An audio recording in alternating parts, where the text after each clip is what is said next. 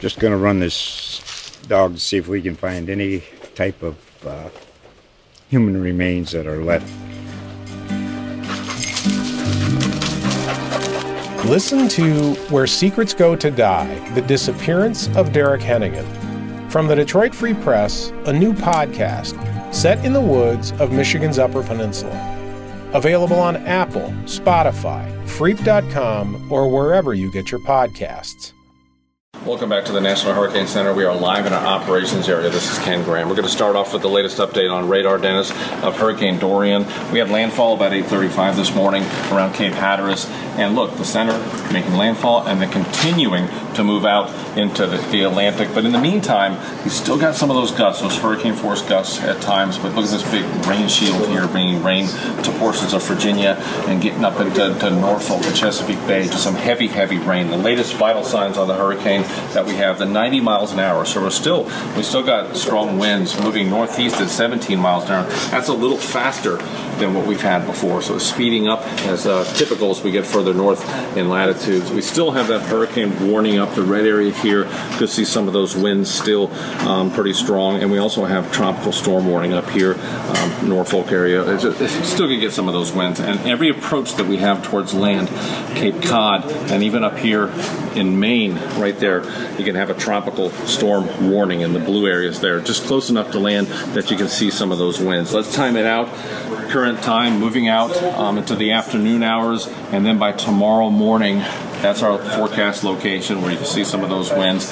And then even the evening hours, 8 p.m. on Saturday, continuing to move. Even the Canadian folks are going to really start seeing some of these effects with the strong winds. So just not done yet by any means. One thing we've been talking about for quite a long time is this storm surge. And the way we've looked at it, we always have the values. We've been talking about 4 to 7 feet in areas around Cape Hatteras, areas around North Carolina. And we've been talking how the wind comes in, that direction pushes that water into the sounds, not just the barrier islands, but the sounds. It gets trapped into some of these areas where basically the channel comes together and the water piles up.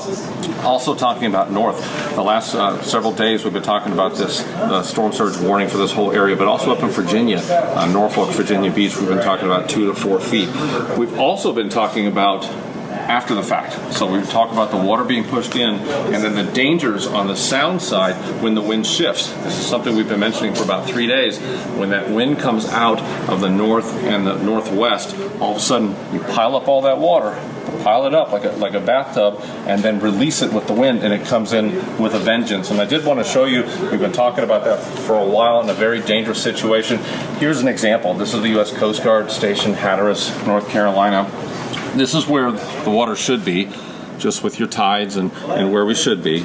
So the wind blew that water out below. The red line is the actual observation. Let's keep moving it in.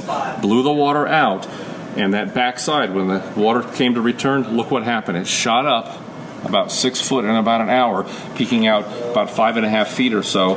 Very dangerous. This is the major flooding category, and look where the water went. So just like that, you push all the water in, switch those winds around, and it comes in with a vengeance. So Dennis, you can stick with me.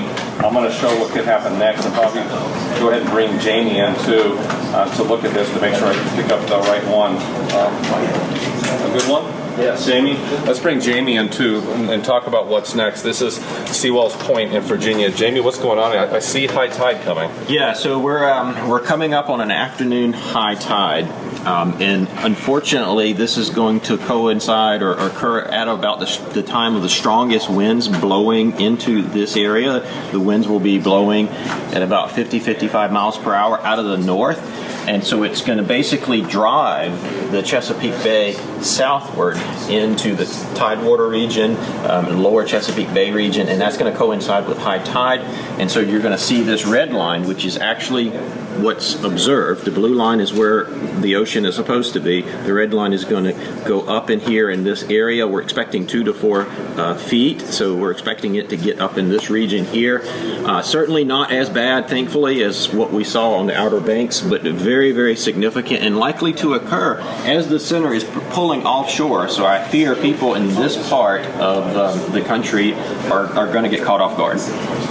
Okay, thanks, Jamie. Heard it right there. So if you're in this area, And you just got to be aware that that backside when the wind shifts, looks like into this afternoon, could get some flooding in there. So just got to be ready, Dennis. I mean, the blue's where it should be, the red's where we've been, already elevated water levels.